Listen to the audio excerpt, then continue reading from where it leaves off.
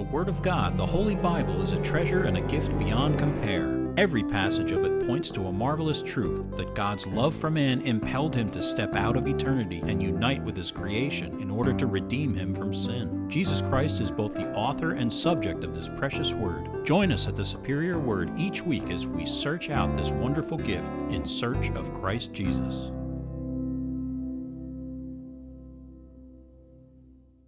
Psalm 143 is Psalm of David. Hear my prayer, O Lord, give ear to my supplications. In your faithfulness answer me, and in your righteousness do not enter into judgment with your servant. For in your sight no one living is righteous, for the enemy has persecuted my soul. He has crushed my life to the ground. He has made me dwell in darkness, like those who have long been dead. Therefore my spirit is overwhelmed within me. My heart within me is distressed. I remember the days of old. I meditate on all your works. I muse on the work of your hands. I spread out my hands to you. My soul longs for you like a thirsty land. Selah. Answer me speedily, O Lord. My spirit fails. Do not hide your face from me, lest I be like those who go down into the pit. Cause me to hear your loving kindness in the morning, for in you I do trust. Cause me to know the way in which I should walk, for I lift up my soul to you. Deliver me, O Lord, from my enemies. In you I take shelter. Teach me to do your will, for you are my God. Your spirit is good. Lead me in the land of uprightness. Revive me, O Lord, for your name's sake. For your righteousness' sake, bring my soul out of trouble. In your mercy, cut off my enemies and destroy all those who afflict my soul, for I am your servant. Okay, we're in Numbers 22 today, finishing this chapter 22 through 41. And this is entitled, The Donkey Speaks. Then God's anger was aroused because he went, and the angel of the Lord took his stand in the way as an adversary against him. And he was riding on his donkey, and his two servants were with him. Now the donkey saw the angel of the Lord standing in the way with his drawn sword in his hand. Then the donkey turned aside out of the way and went into the field. So Balaam struck the donkey to turn her back onto the road. Then the angel of the Lord stood in a narrow path between the vineyards, with a wall on this side and a wall on that side. And when the donkey saw the angel of the Lord, she pushed herself against the wall and crushed Balaam's foot against the wall. So he struck her again.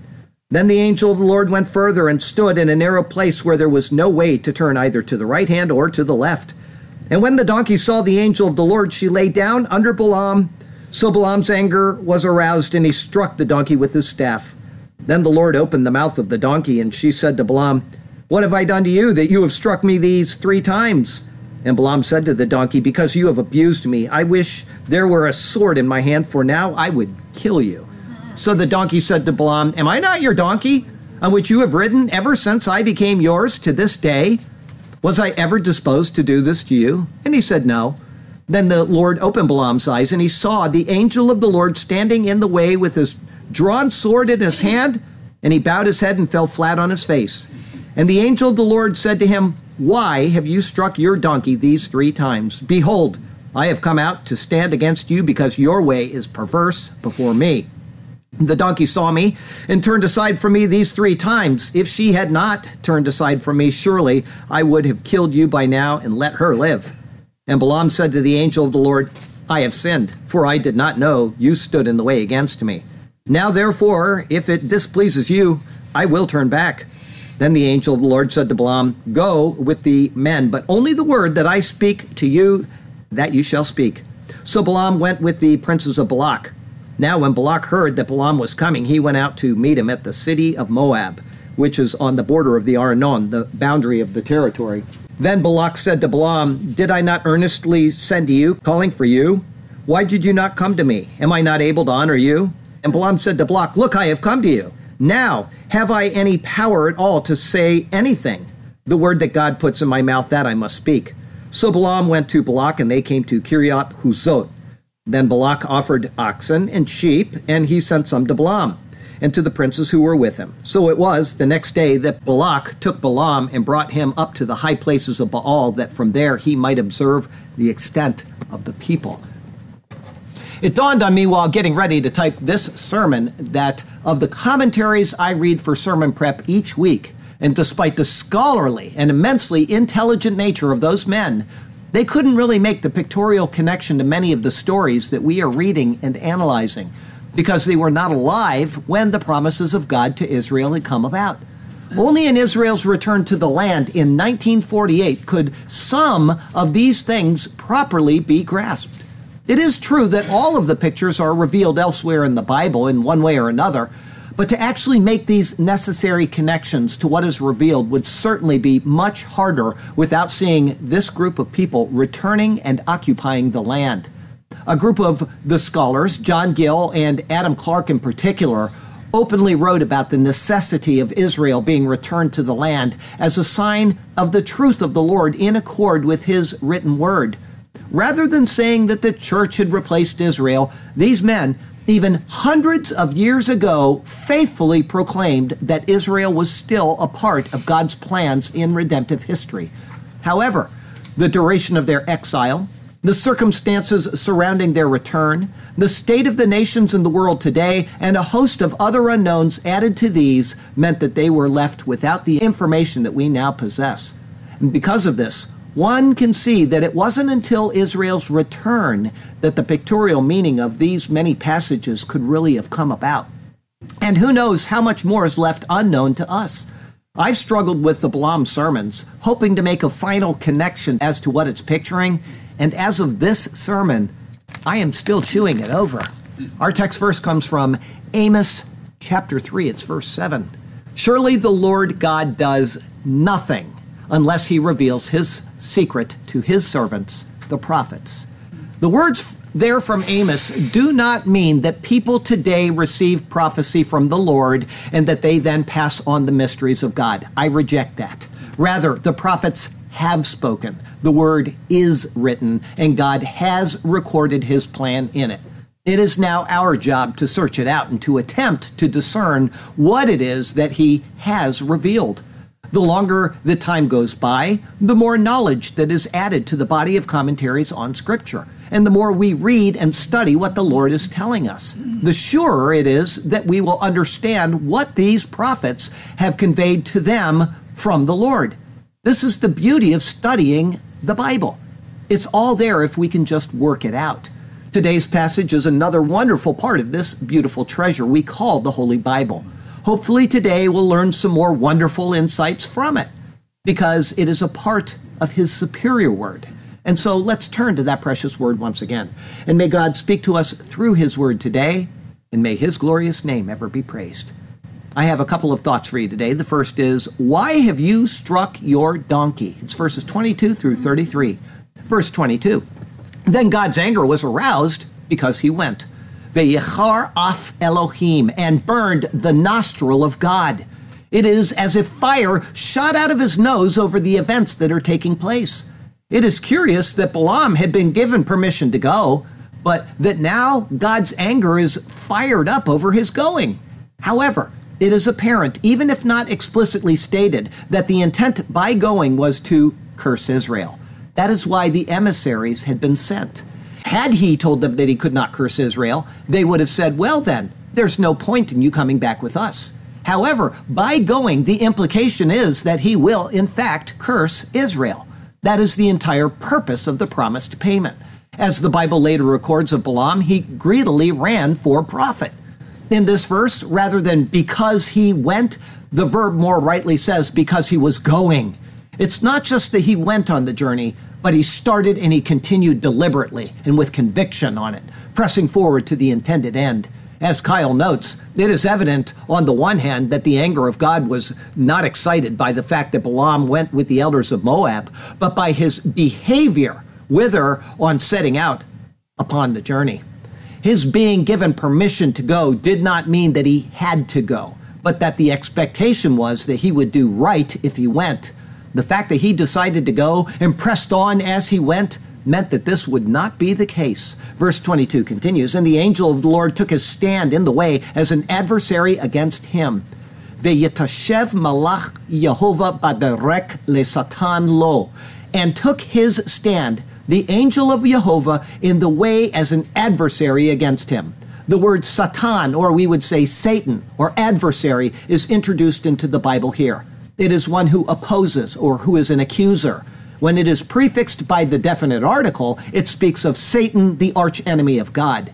Here, it is Malach Yehovah, or the angel of the Lord, meaning the eternal Christ who stands in opposition to Balaam. Verse 22 continues, and he was riding on his donkey, and his 2 servants were with him. Here, he is said to be riding on his athon, or female donkey, along with 2 na'ar, or young men. These 2 servants are curiously only mentioned here in what then seems like a superfluous addition of detail. Why mention them at all? Verse 23, now the donkey saw the angel of the Lord standing in the way with his drawn sword in his hand, and the donkey turned aside out of the way and went into the field.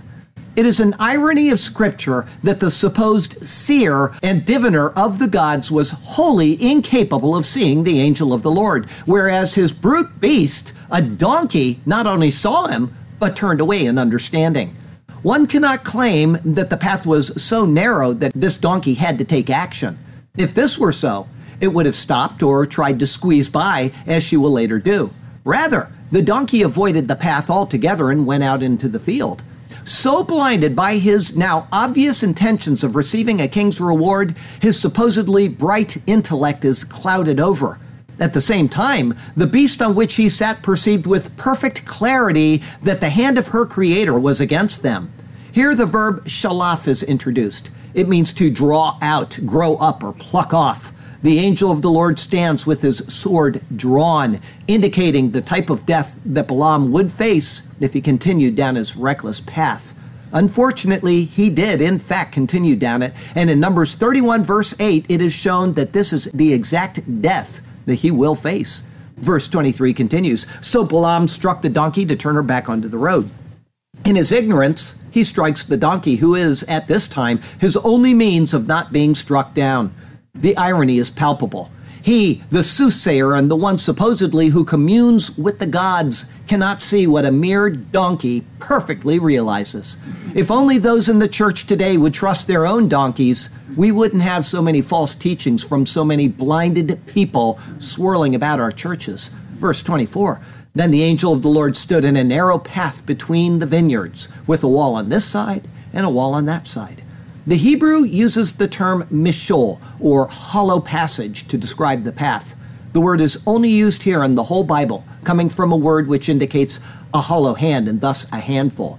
One can think of a path running through vineyards with the vines forming a tunnel to go through. Thus, this is probably a dividing line between 2 independent vineyards that the people would travel through. On each side would be a gedar, or a wall. It is another new word in Scripture signifying a wall or a fence. This was probably of stone, which was cleared from the fields and used to mark the edge of the property. This would make passage limited. Verse 25, and when the donkey saw the angel of the Lord, she pushed herself against the wall and crushed Balaam's foot against the wall. So he struck her again.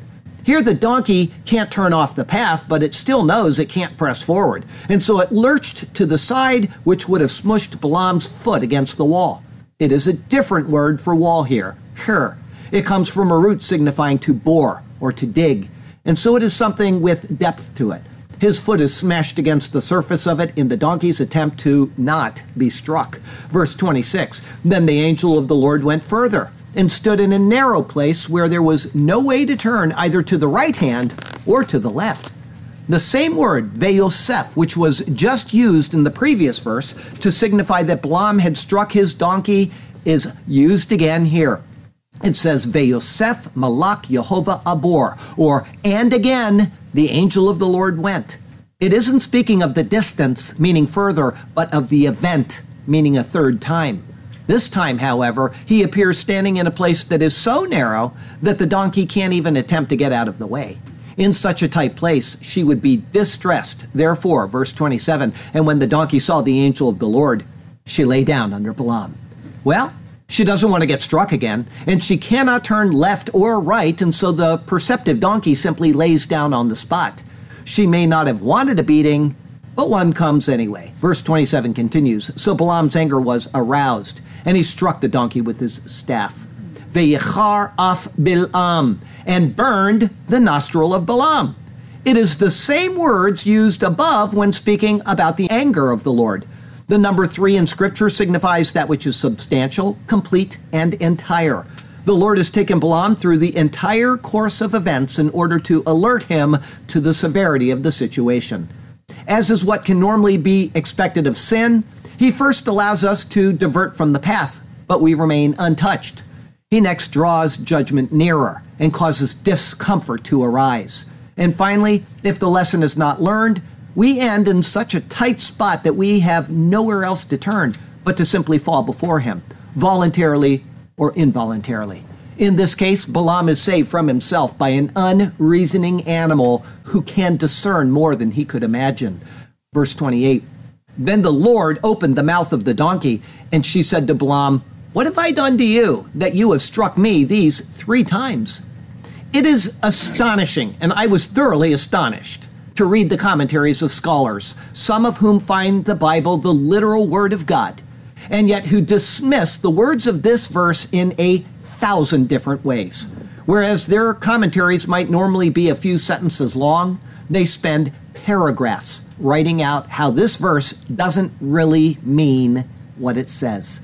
However, both Peter and anyone else who accepts the word as written must take the verse as intended. Peter says, They have forsaken the right way and gone astray, following the way of Balaam the son of Beor, who loved the wages of unrighteousness, but he was rebuked for his iniquity. A dumb donkey speaking with a man's voice restrained the madness of the prophet. The Hebrew says, Veyiftach Yehovah et pi ha'aton, and opened Yehovah the mouth of the donkey. Who made the donkey? The Lord. If the Lord can fashion a donkey, and if he can fashion a man, then he can also make the donkey speak with the words of a man. The narrative is based on the redemptive plans of the Lord, and therefore they are given to reflect that redemptive plan in a particular manner and for a particular reason. If the donkey didn't speak, and if Balaam only imagined it, this would not have restrained his madness. It would have increased it. In asking why she had been struck 3 times, she is speaking the word of the Lord as prompted by the Lord. The donkey knows perfectly well why she was struck 3 times.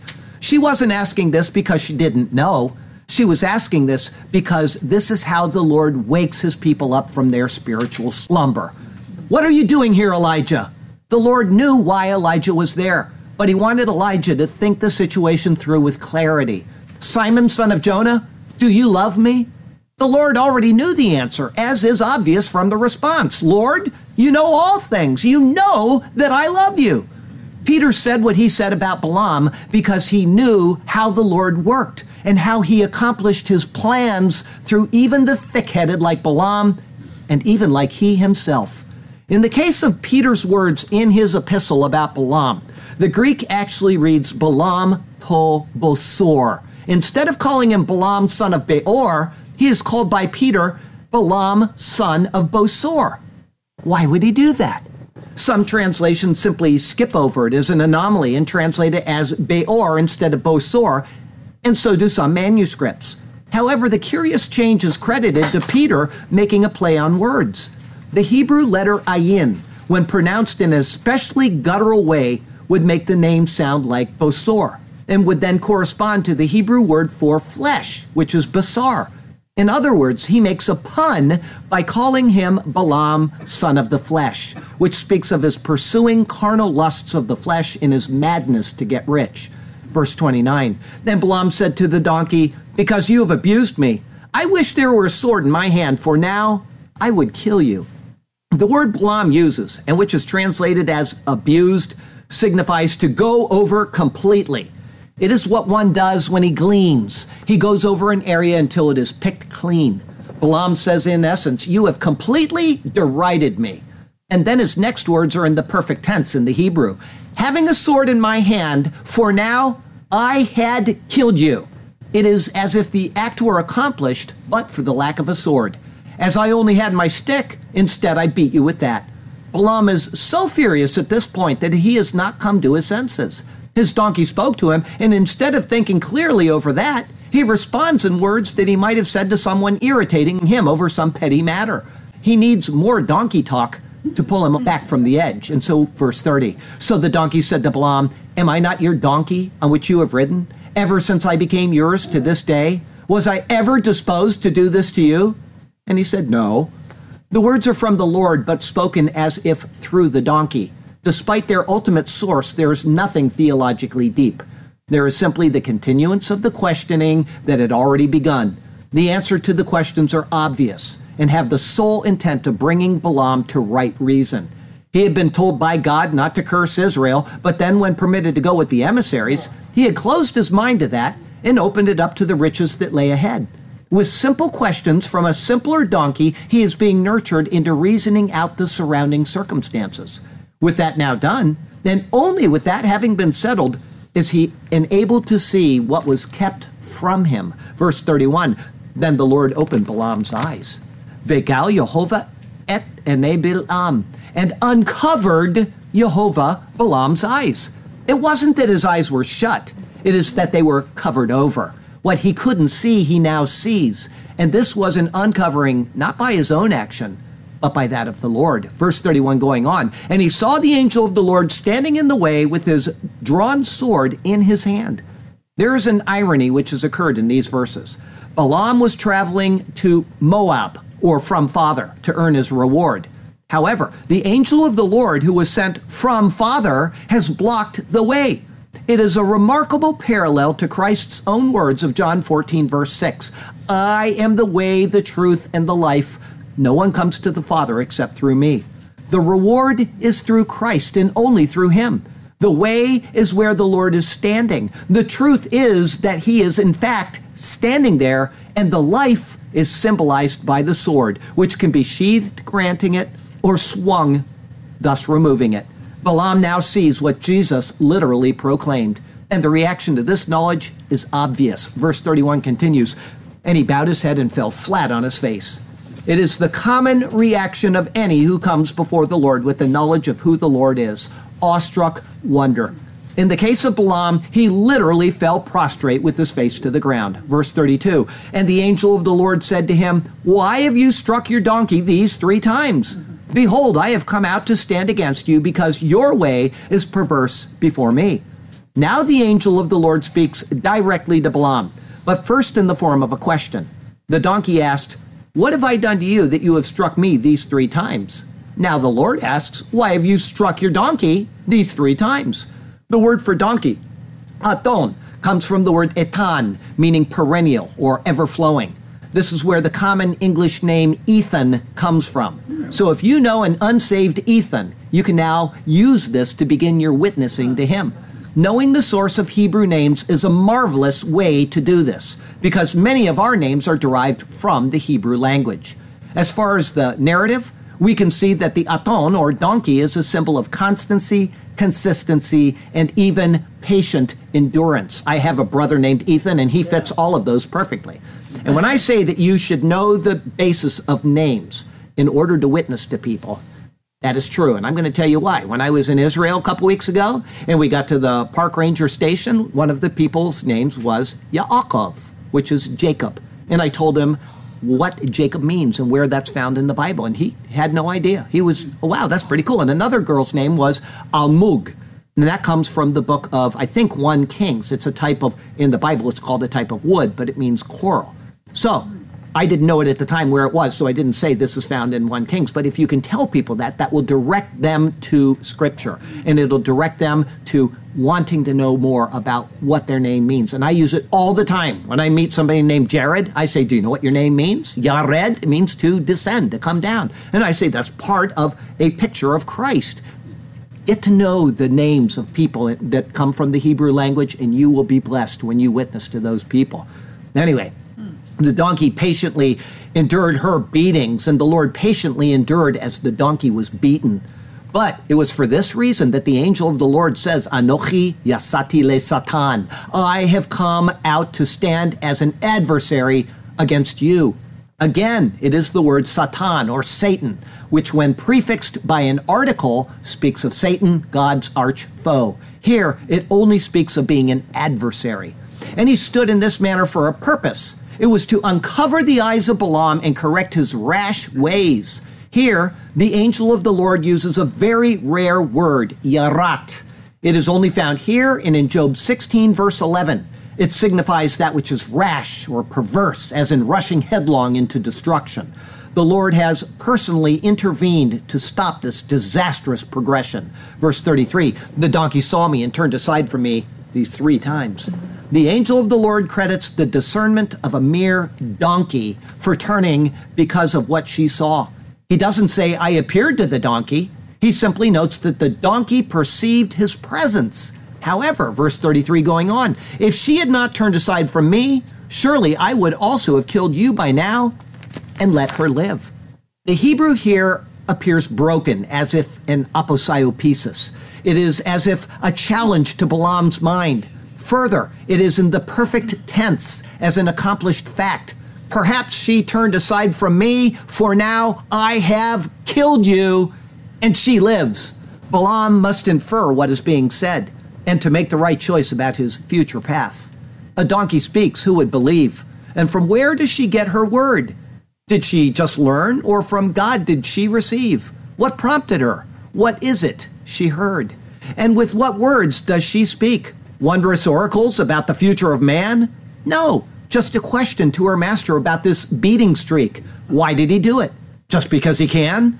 But donkeys don't speak, as we all know. It was the Lord who allowed words to come from her to restrain the prophet's madness. And this is so. He was on a wayward path which the Lord was set to deter. A donkey speaks. Who would believe? A message from God for the wise to receive. Our second thought today, the word that God puts in my mouth, verses 34 through 41. Verse 34, and Balaam said to the angel of the Lord, I have sinned, for I did not know you stood in the way against me. Here Balaam acknowledges his sin, but he doesn't say how he sinned. Was it because his way was perverse, or is it because he struck a donkey which didn't deserve it? The Lord standing in the way was because he was acting in a perverse manner, and that is what brought about the beatings. But because the Lord stood in the way, Balaam speaks on. Verse 34 continues, now therefore, if it displeases you, I will turn back. The Hebrew reads, and therefore, if evil in your eyes, I will turn back. This shows that Balaam is still intent on going. The word if shows this. There's nothing to gain by going apart from the promised riches, and so it is the promised riches which are still on his mind. But the Lord has blessings planned for Israel, and so Israel will be blessed. Verse 35, then the angel of the Lord said to Balaam, go with the men, but only the word that I speak to you, that you shall speak. Here the angel of the Lord assumes the same authority as God in verse 22, verse 20. By speaking the same words as were spoken then. It is a clear indication that the angel of the Lord is the Lord. What he says is both a prediction and a command. The word that I speak to you, that you shall speak. He has been called to curse, but the Lord has determined otherwise, and so it shall be. Verse 35 going on, so Balaam went with the princes of Balak. Where these men have been during these past many verses is not stated. In verse 21, they were called the princes of Moab. Now they are called the princes of Balak. Together they depart for their destination, obviously sending messengers ahead. Verse 36, now when Balak heard that Balaam was coming, he went out to meet him at the city of Moab, which is on the border at the Arnon, the boundary of the territory. The king desired to provide a true state visit for Balaam, and so instead of awaiting him to come to his location, he went to the extremity of his territory to meet with him. It shows the importance of the matter to the king. He's anxious to give Balaam great honor in hopes that he will accept it and act in the most favorable manner concerning the situation with Israel. The Hebrew says in this verse, Moab, which is probably the same as Ar of Moab in Numbers 21, verse 15. It is located on the Arnon, or the roaring stream, which formed the boundary of Moab. Verse 37, then Balak said to Balaam, did I not earnestly send to you, calling for you? Why did you not come to me? Am I not able to honor you? Balak's words are superlative. Halo shaloach shalachti elecha lekro. Did not sending I send to you for calling? Because the original message from the Lord was so watered down by Balaam, and then completely missing from the words of the messengers, the denial made no sense at all to Balak. In the words, am I not able to honor you? There's a certain amount of wondering if Balaam thinks he's good for his word or not, as if he's hurt at the mere suggestion of it. As one can see, and will continue to see, Balak is a highly emotional person who becomes frustrated over his inability to get his own way. Verse 38, and Balaam said to Balak, look, I have come to you. Now, have I any power at all to say anything? The word that God puts in my mouth, that I must speak. Here it appears at first a pious note of faithfulness, but it is a set of words which lack that. First, instead of saying Jehovah, he says God. Twice before, Balaam has said Jehovah, and once he said Jehovah Elohai, or Jehovah my God. Now he simply says Elohim. That can be the true God, it can be any God, or multiple gods. The context decides the meaning, and here the meaning is questionable as to who he is even referring to. Secondly, he never tells him that Jehovah had forbidden him to come, or that he was told only to speak what Jehovah said. And third, Jehovah had said that what was to be uttered was blessing, not cursing. Though Balaam has stated a fact, he has only partially stated it, and he has once again withheld more than revealed. Verse 39, so Balaam went with Balak, and they came to Kiryat Hutzot. From their meeting place, it says they have traveled to Kiryat Hutzot, or city of streets. The name may imply a trading city, or a city where people sell their wares out on the streets, or something like that. The word chutz simply means outside. This is the only time that this is seen in Scripture. Verse 40, then Balak offered oxen and sheep, and he sent some to Balaam and to the princes who were with him. Here the word offered indicates a slaughter for sacrifice. Two kinds of animals are mentioned. The bakar, which comes from a root meaning to inquire or seek, and son, which comes from a word meaning to migrate. Both indicate animals which move as they forage for food. The sacrifice is certainly intended as a means of seeking the favor of the gods of Moab and hopefully appeasing the God of Israel. That it is sent to Balaam and the princes indicates that it is also a type of fellowship offering, where there is a meal between the deity and the people. Verse 41 finishes with, so it was the next day that Balak took Balaam and brought him up to the high places of Baal, that from there he might observe the extent of the people. The chapter ends with Balak going to either a specific place called Bamot Baal, or it could be any given place. The meaning of Bamot simply means high places, but it also refers to a specific place at times. It is one of the places where those of Moab would worship their god Chemosh. In saying the extent of the people, that can mean from one extent to the other, or it can mean the outlying extent of them, one or the other. The former seems likely based on what will be done later. Here's where the chapter ends, high with anticipation about what will happen when Balaam is asked to speak out his utterance against the people of Israel. In a cursory reading of the chapter, even many times, I had always looked at the positive side of Balaam.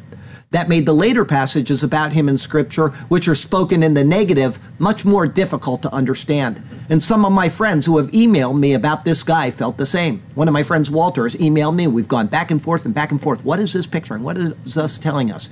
And we both had the impression going in that Balaam is actually a good guy. Well, you come to find out when you read the Hebrew and you look at the intricacies of what's going on, he only has wealth on his mind. However, after studying this first chapter in detail, it becomes evident that he was, in fact, an opportunist who held Jehovah as simply one God among many. His sitting down to a meal sacrificed by the king of Moab, knowing that he would have done so to Chemosh, reflects this as much as anything else which has been presented. He may have desired to only speak what Elohim told him to speak, but Elohim is a very large word which conveys many meanings in Scripture. In Balaam's case, it was most certainly a collection of gods who were there to help him become wealthy. Unfortunately, we're all susceptible to following after the gods of this world, which are led by the god of this world, meaning the devil. Money, addiction to sex, drugs, fame, or whatever else, even lesser gods of chance, luck, and fortune, and so on.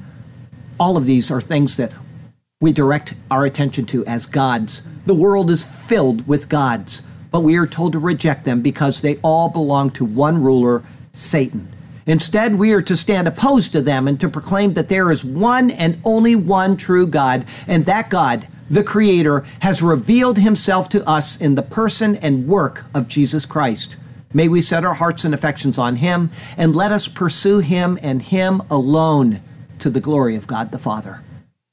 Okay, once again, we're at the end of a sermon. I haven't gotten you any pictures. I'm still thinking about it. I've got about 5 more sermons on this guy before we either figure it out or we don't. I've had people sending me all kinds of information and their thoughts on it. I appreciate it. So far, I haven't come up with anything that I think is definitive. One friend sent me something yesterday, which I've been mulling over as well, and we'll see. But the point is that we are seeing a person that is not right with God when we think he's right with God. And here we have people all around the world like that. We put our trust in preachers all the time because we see him on YouTube or we see him on TV and we say, well, that's a great guy because he speaks well. Even if his message is completely aberrant, we listen to somebody because he sounds like an authoritative figure. Now, where is the problem in that? The problem in that is sitting in the pew.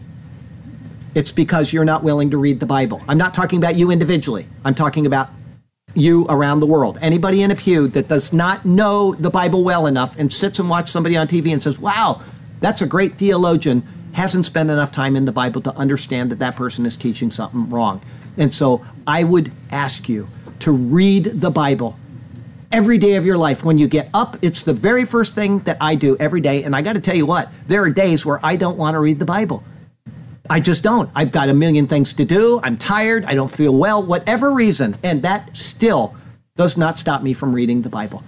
I do it because I believe it's the proper thing to do, to have a relationship with God. And I know that when you don't want to do something and you do it because it's the right thing to do, that's when you're going to be rewarded. If you want to do something and you do it, where's the reward in that? But when the Lord looks at you and says, that person really is struggling with this passage today and he's sticking it through, that's where he's going to say, well done. Well done. At the end of the day, I finish off the day every day with reading the Bible because that's what's right to do. And I have the audio Bible, which I've plugged into the car, and I listen to it, and I'm almost done with it for a second time. Now it's June. I'll probably be done maybe before June is over. I'm really close to the end, and that'll be 2 times in 1 year, plus 2 months to spare because I started in August last year. Listen to the Bible. Read the Bible. Fill your life with the Bible because someday I may kick off. I could have kicked off when I was in Israel with them, right? Yeah. You come back and we got to go find a new church. And you go there and this is a really great guy. He's so personable. He's blah, blah, blah, blah, blah, blah, blah. And he's got terrible doctrine. And he takes you down a sad path. Please know your Bible. If there's one thing that you will ever get from me in this church, the superior word, is because this is God's superior word. He wants to have that relationship with you. And now that you know that, I've got to tell the people that may not have that relationship that that relationship only comes by Jesus Christ. John 14:6. I quoted it here today because it was so obvious. He's standing in the way. This guy wants to go to Moab from Father.